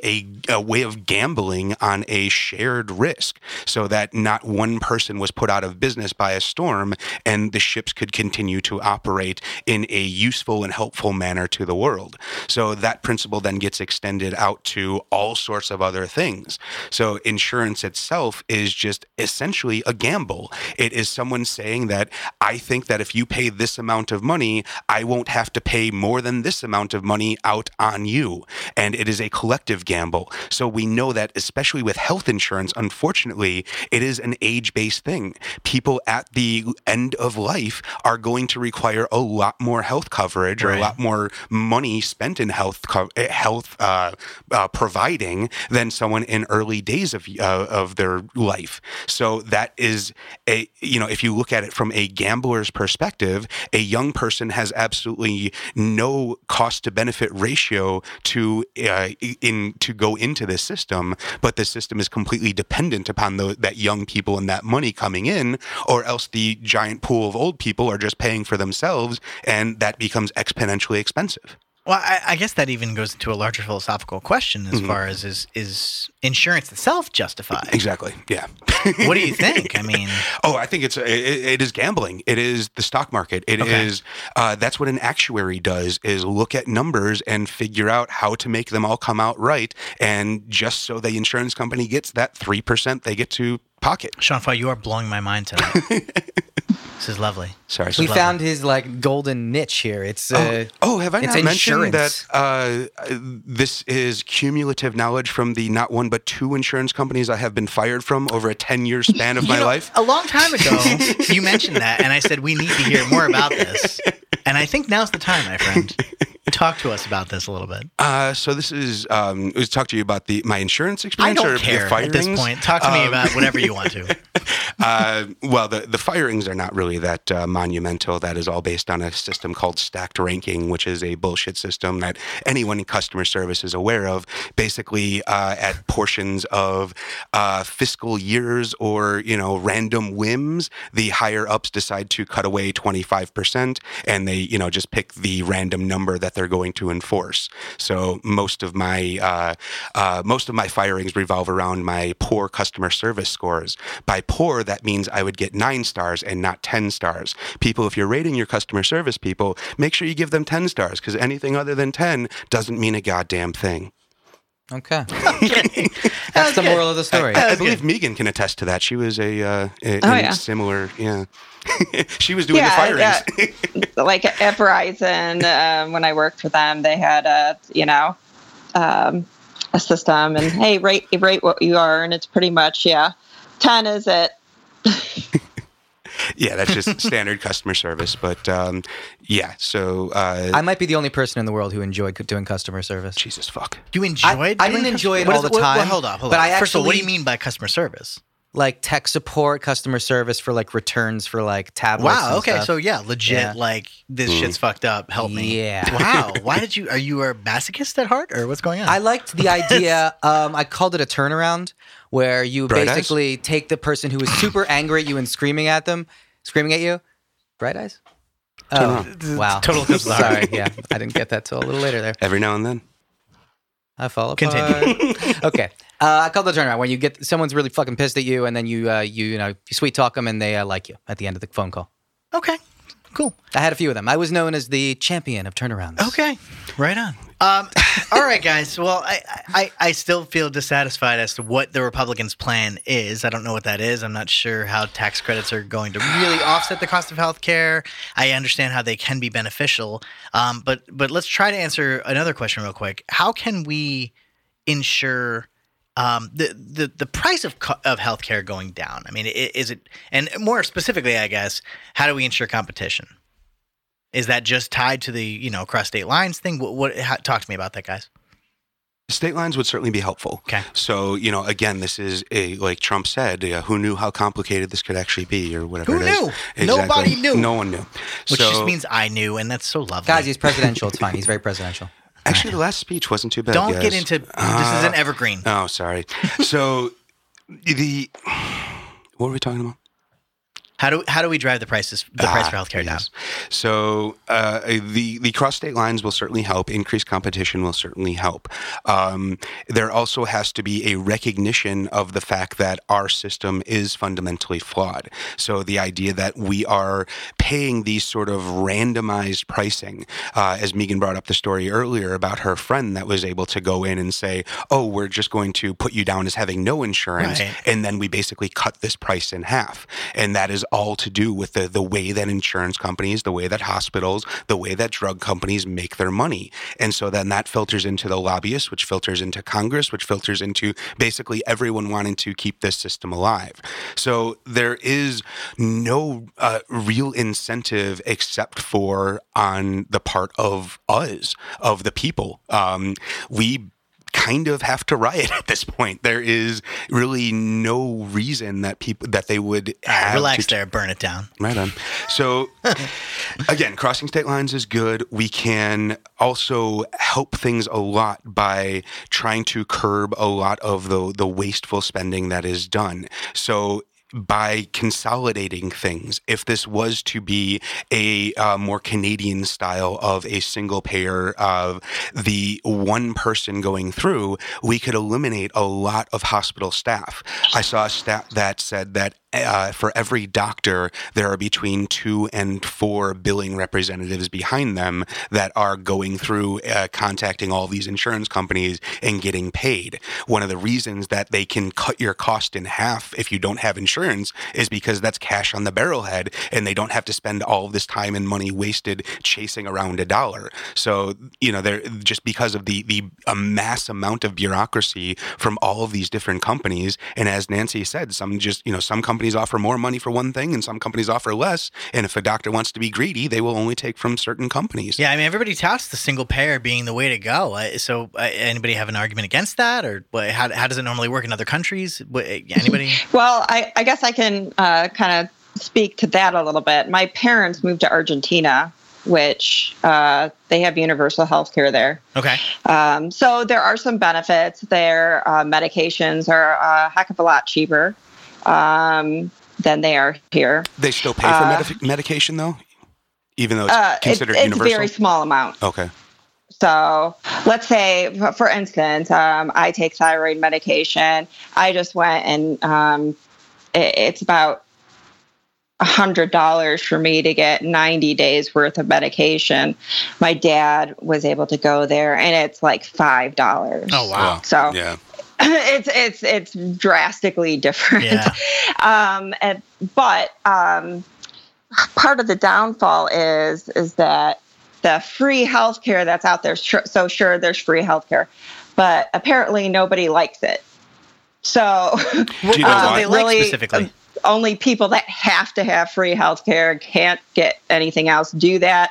Otherwise, there's supplemental insurance plans that you purchase. So even though there is universal health care, they still are paying $900 a month there for this supplemental health care so that they can have the option of choosing what doctors they see and have, they don't have to wait as long for certain things. Do you know what the wait times?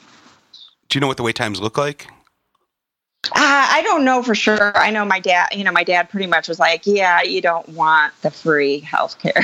Gotcha. Oh, wow. It's just not what you want. And so that would be my concern, is that, okay, we do universal health care, our taxes all get raised. And then us as Americans, we are kind of particular, I think. And we're going to say, I don't like this. I don't want to be waiting. My daughter's sick. I'm not going to have her wait a month to get this surgery. That's a great point. It'll like suddenly implode upon itself because everybody just wants their nuanced, mm-hmm. their Hulu on demand. They want their healthcare on demand all of a sudden, and it's just not going to work. I mean, people are going to say, wow, this is crazy. I have to wait for this. I'm going to pay more to have this done quicker and faster, or I'm going to pay more to have an insurance plan that lets me do that. And so then it concerns me that we're paying extra taxes and then having to pay again for another insurance plan. Yeah. Yeah. Okay. Do you think there's a way that can work, the universal healthcare plan? Like the single payer option? I see a lot of flaws. Yeah. No. Okay. And Joey, you could probably. I think it could work. I think it's difficult. Do you have an example of a system that you would want to emulate? I like UK. So I have some friends who live in the UK who enjoy their system there. I have a couple friends in France who enjoy their system there. I don't know. Nobody enjoys anything in France. You're right. They just smoke a cigarette and be smug about it. Right. Yeah. So those are actually two really different systems. I can't really speak to it, to be honest. I just know I have friends from there, and they say they prefer that system than America's. That's all. Gotcha.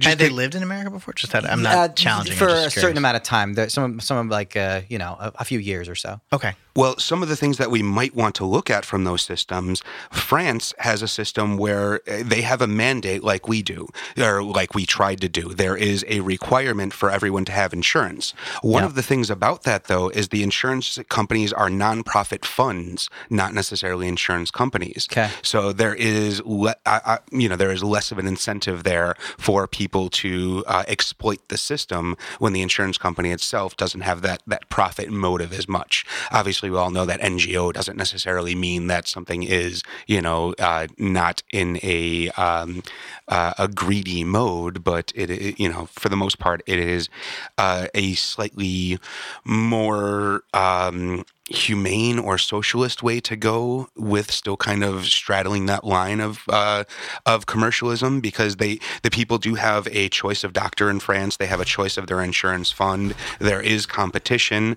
The hospitals are private in France, which is different than the UK. The UK is more of a socialized healthcare, where the doctors and the hospitals and the staff there are all basically government employees. So everything is completely run by the government there. So there are flaws and benefits to all of these systems, but it's unfortunately no perfect system exists, and that is really what the Republicans are up against right now. That is one of their big pushes in repealing the Affordable Care Act. Their hope is that it will make people and force people to sit down and agree to something. That is why they are pushing for the repeal immediately, without having something to replace actually in the works. Or I'm sure there's things in the works, but nothing actually on the table, because they want that to be the incentive. If we repeal it first, then we have to pass something. We can't just sit on our asses for the next 8 years. Well, shit. I guess I have one final question for you guys.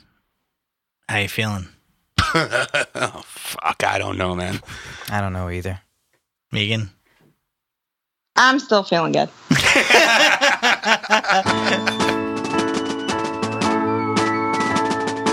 When the politicians keep politicking before you turn to excessive drinking, spend some time collectively politinkering with the show where I don't know, man. 'Cause the truth is I don't know, man. I don't know, man. I don't know, man.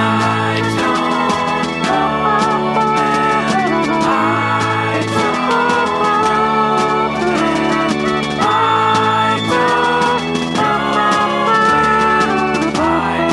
don't know, man. Well, if you guys are in the mood for a tattoo, head over to Carpenterville, I think it was, right? Carpentersville. Sorry. Megan, what's the name of the town again?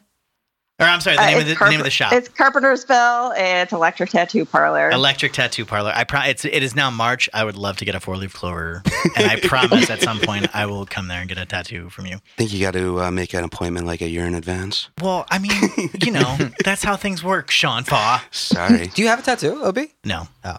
No. If I got one, it would be a 4-leaf clover, though. Interesting. Wouldn't be James Joyce's face on your ass or something? Well, now that you mention it. Sounds like a good idea. Sean, do you have a fun tag?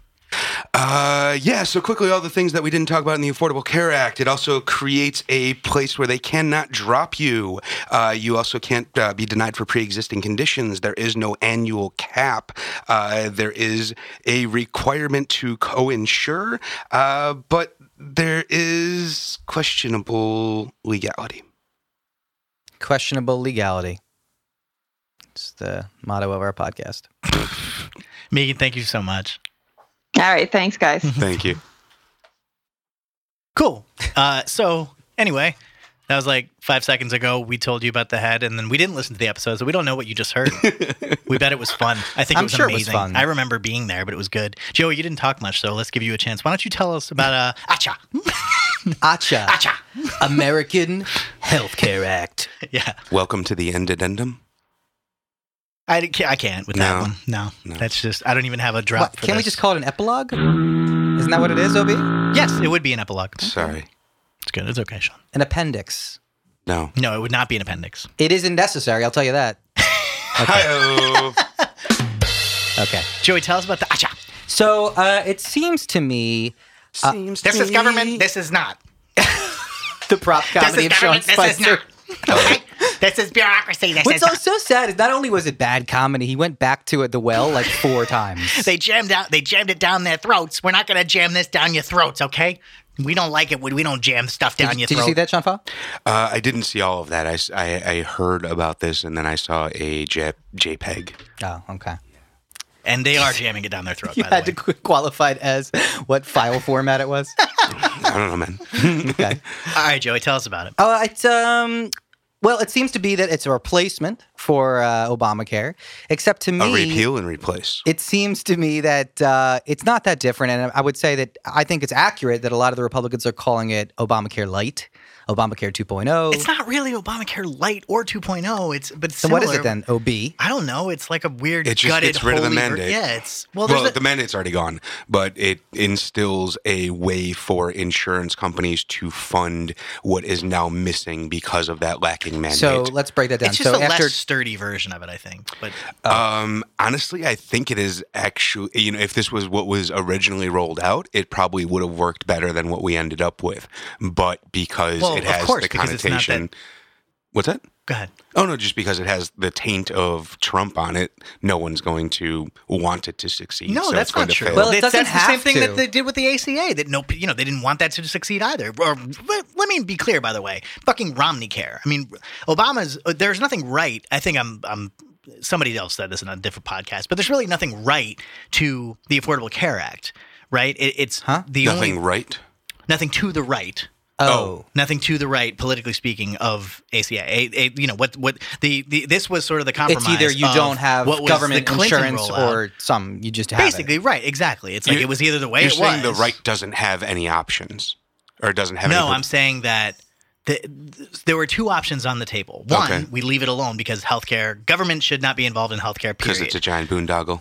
It's you name it down the line. I mean, the Republicans in general we should have explained what it is before we started talking. I'm sorry, I got excited. I drank coffee. But the options on the table in 2008 when it first came down the pipe were either a single payer system, which was the Clinton plan, et cetera, down, et cetera, et cetera, et cetera, right? And then there on the other side, the Republicans were simply saying, no, more or less leave it the way it is. We can try to reform some things, but more importantly, government isn't, or healthcare isn't necessarily a right that the government needs to provide. That was their standpoint, and so the compromise was Romney care, which is what Obamacare ended up being.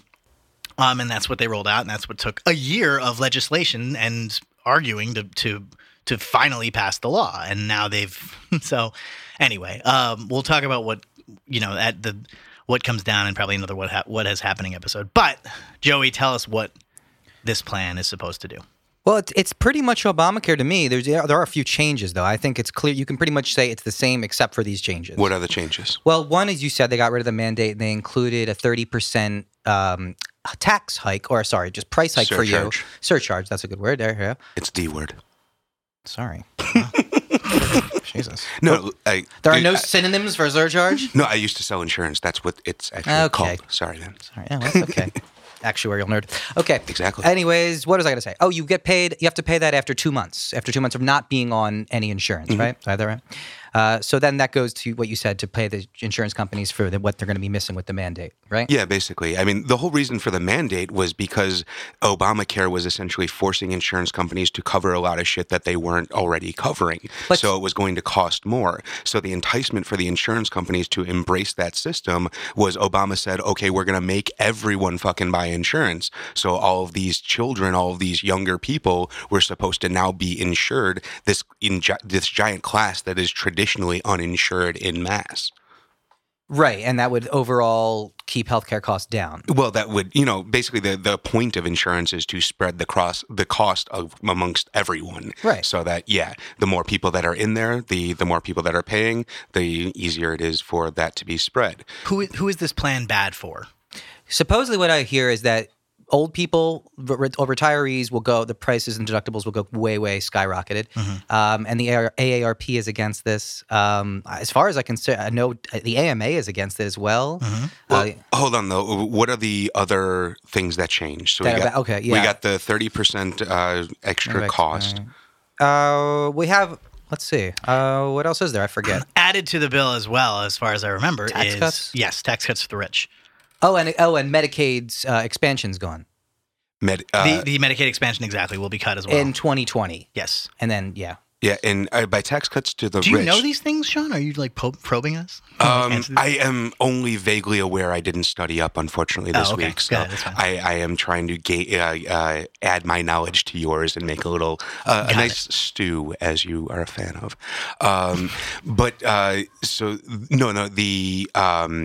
The tax or the what money for the rich or whatever tax cuts is that's what you're referring to is the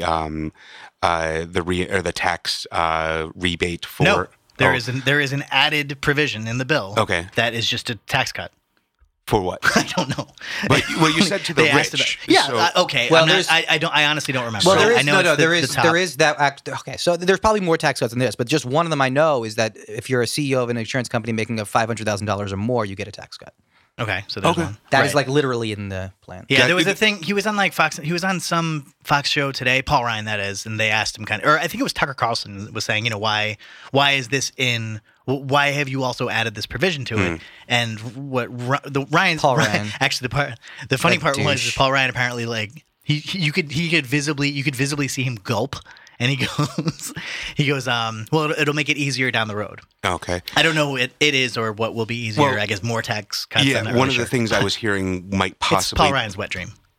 Everything that's happening right now is Paul Ryan's wet dream. That's why he doesn't give a fuck about Donald Trump or anything that's going on. Yeah, Wheeler said it's called Ryan Care. But they're trying to call it Ryan Care. They're trying to call it Trump Care. I'm trying to call it Acha.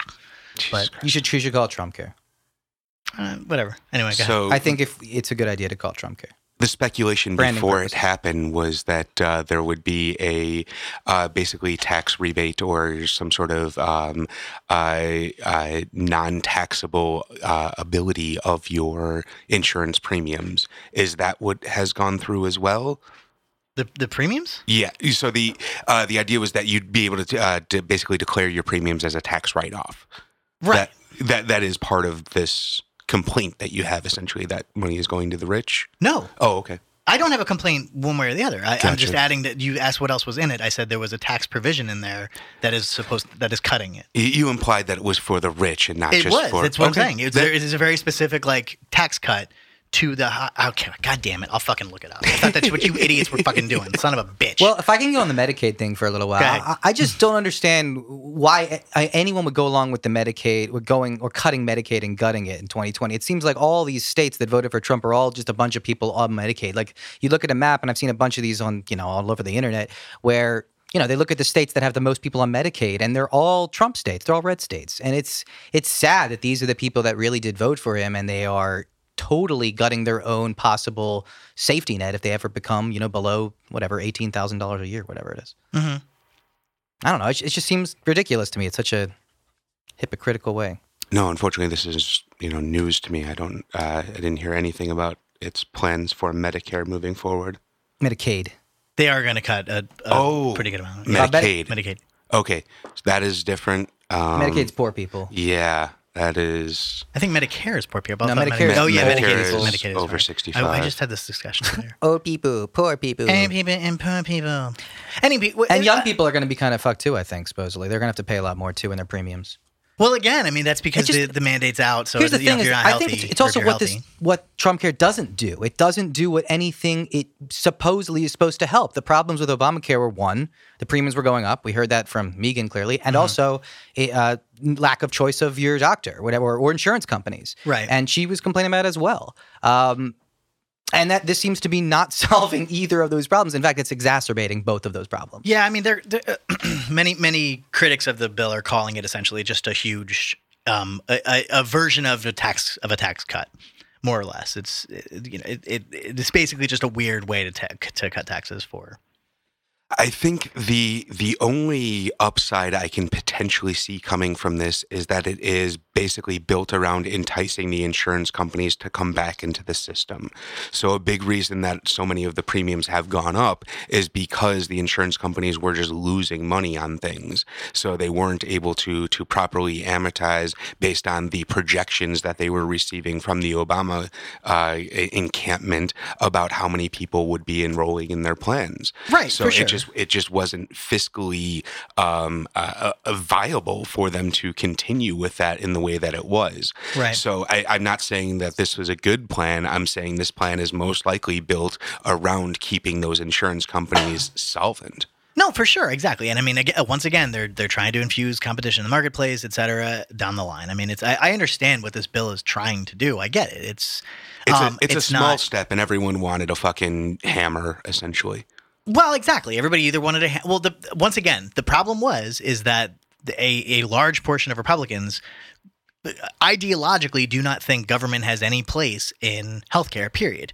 They think it's just it should be a privatized thing. So that's part of the problem is any bill that has to do with healthcare is automatically, I mean, a perfect example, Trump right now, I think, or it's either Trump or Pence is visiting Paul Ryan, who Kentucky, is yeah. It's Pence now, I think. I think so too, yeah. He's visiting him to try to, to try to get him on board. Once again, it's for this exact reason, because of the fact that, Paul Ryan is against it. Or not, I'm sorry. Rand Paul. I said Paul Ryan earlier too. Yeah, Rand Paul. Oh yeah, Paul. I know Paul. Anyway, so. Well, I think an important point is logistics here, and realistically, is this thing going anywhere? And to me, no. Fuck no. It doesn't seem like there's not even anyone on the right can agree about this, let alone the right and the left. So I just don't see this even. It might pass the House. I don't see it passing the Senate. No way. So no, it's way too rushed. It is. I mean, they might force it through just because they're all Republicans and they want to do something, but I don't see it really having much leg. Well, supposedly they stayed up 17 hours last night, or 17 hours straight yesterday, and they went through two committees. I think the ways 17 hours, man, they must be tired. Yeah, no shit. Fuck you, 17 hours. Yeah, they're little bitches. That's barely, fuck you. Congress. That's barely a day on set. You haven't even driven home yet. That is fucking nothing to pass this little bitch of a bill. Fuck and you, they're sitting there like getting coffee. Like it's pretty chill. And fucking seriously too, by the way, like everybody was talking about the fact that, the ACA was like, oh, it was 1,000 pages. Nobody got a chance to read. It's like, that's your fucking job. Read the fucking bill. I'm sorry. Like I've read 1,000-page things. Like I understand. It's not, like don't tell me that a smaller bill is necessarily a better thing to have as far as government's concerned. I mean, go ahead. What were you going to say, Sean? Oh, no, that's one of my biggest gripes about the entire Obama administration. That was something that he promised in both of his campaigns, was to make the all of the bills public. What was it, like 2 weeks before they were supposed to be voted on? The ACA was the bill was extremely public for a very long period of time. Also, he doesn't have control over all the bills. Well, I don't understand that. Isn't that Congress? Right. But I mean, that was one of the things that he's not writing any bills. No, but that was certainly a campaign platform. Was it? But why I don't understand the problem. Even it was. It was available for everybody to read. Right. I don't think they all are. Yeah. Are you sure they're not? They weren't online? No, that's just a separate complaint. They're lazy fuckers as well.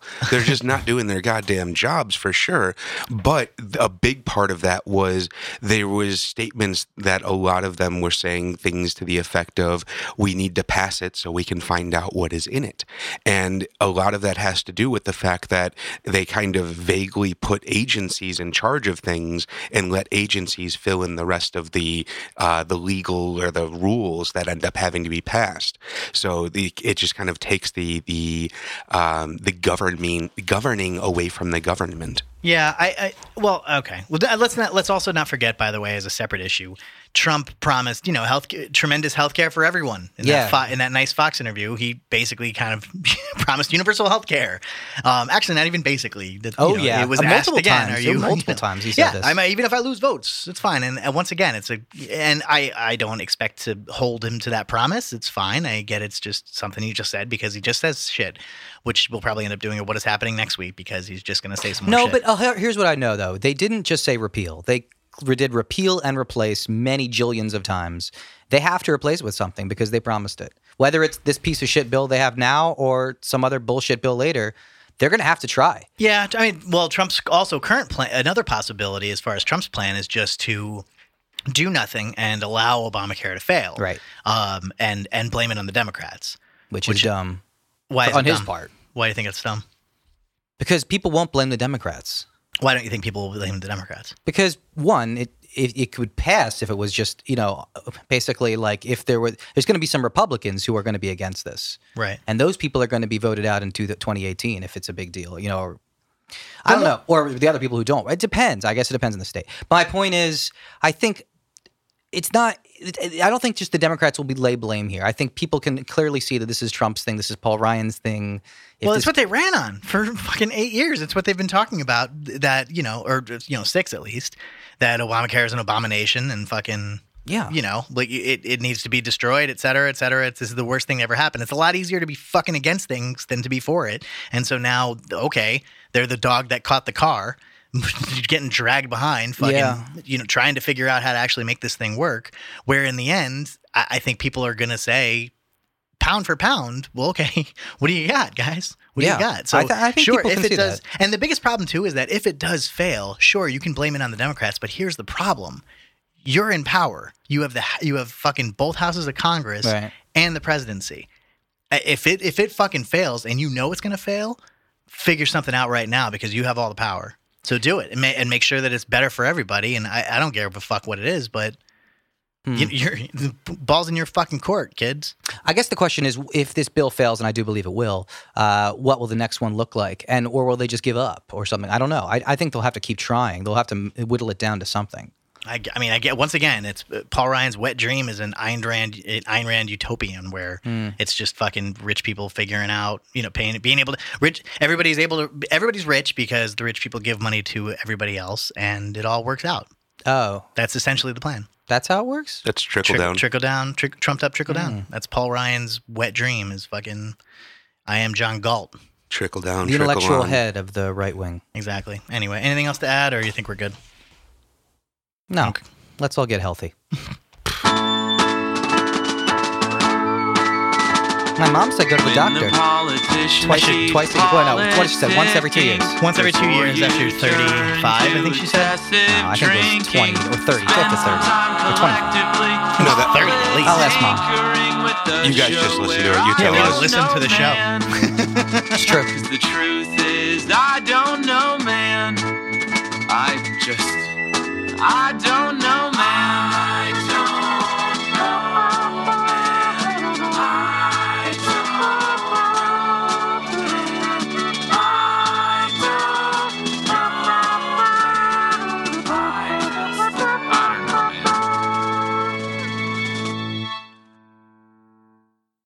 Ma, the meatloaf. I'm sick, though. Deep state.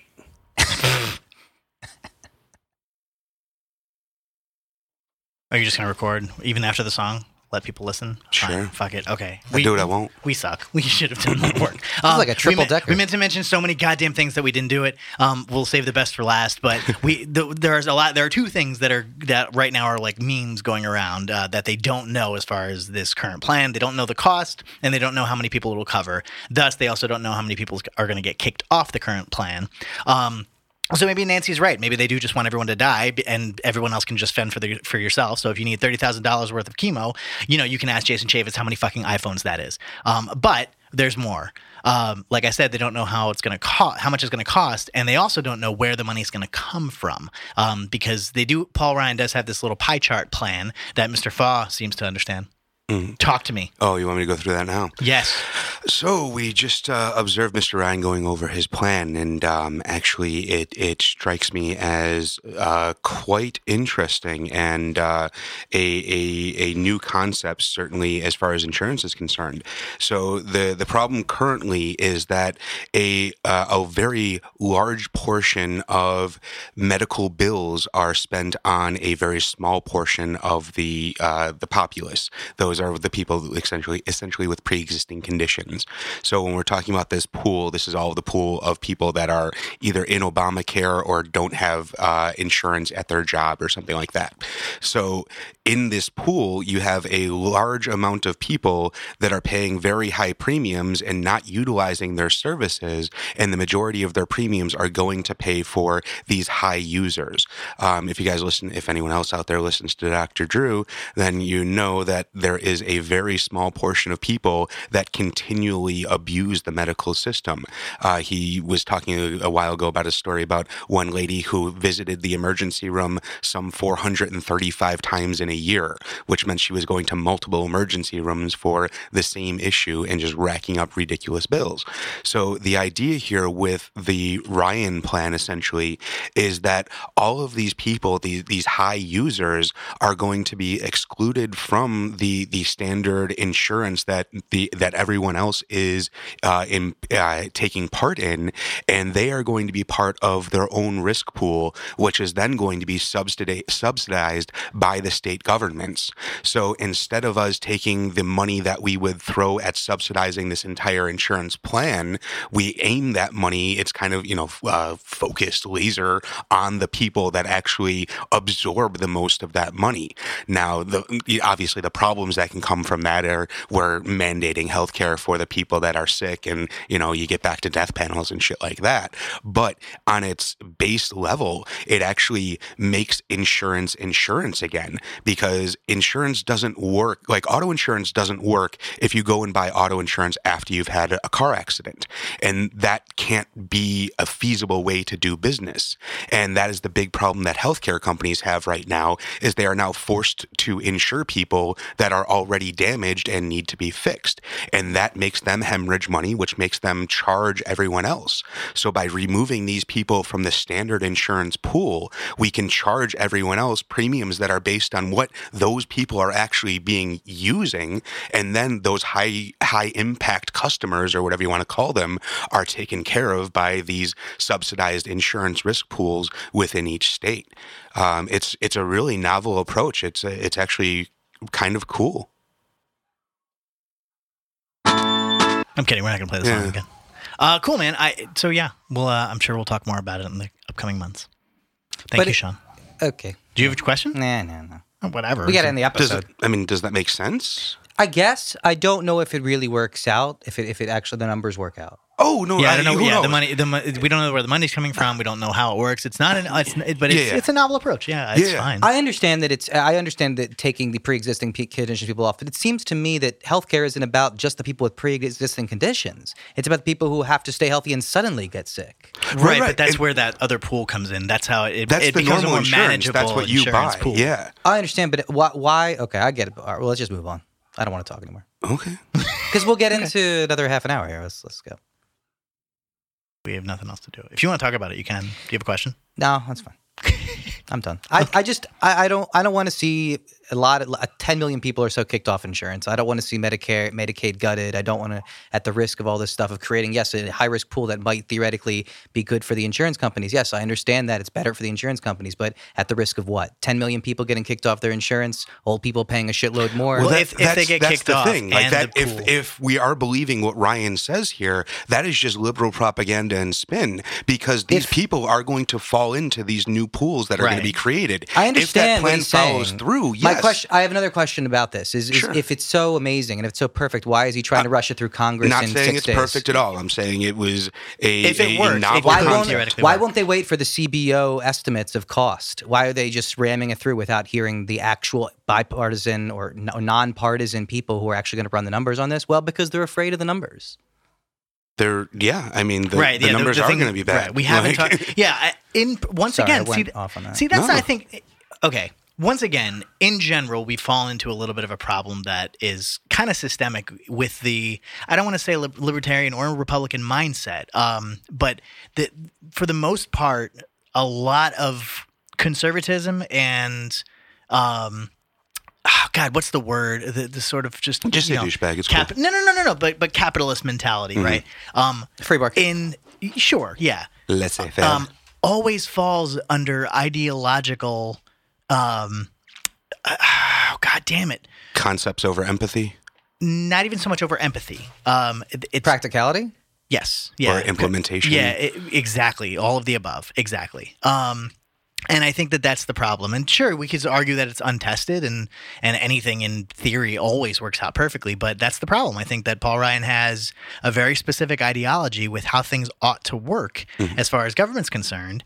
And once you try to implement it under practical circumstances, they don't always work. So the question right now is, how much will it cost? Sure, maybe this kind of novel approach to health insurance in particular could work out beautifully, but we just don't know how much it's going to cost. And also and where it's coming from, where's the money coming from? Yes, yes, that's a huge question too. Cost to who? Yeah, are we talking about cost to the government? Are we talking about cost to the people?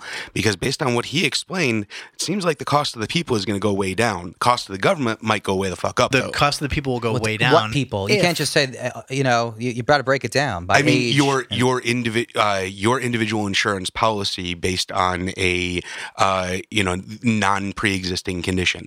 So the vast majority of people out there that go out and buy insurance are going to see a drastic reduction in their premiums. The people that actually need to utilize that insurance. I've read the opposite. I've read the premiums are going to skyrocket. I'm just going by what Ryan just told me, man. I know, I understand. But again, I've seen a lot of these pie charts, not just pie charts, these column charts, where they're just showing how old you are and what premiums you'll pay now under Obamacare and what premiums you'll pay under supposedly ACHA. And the ones look ridiculous for when you're 60 years old.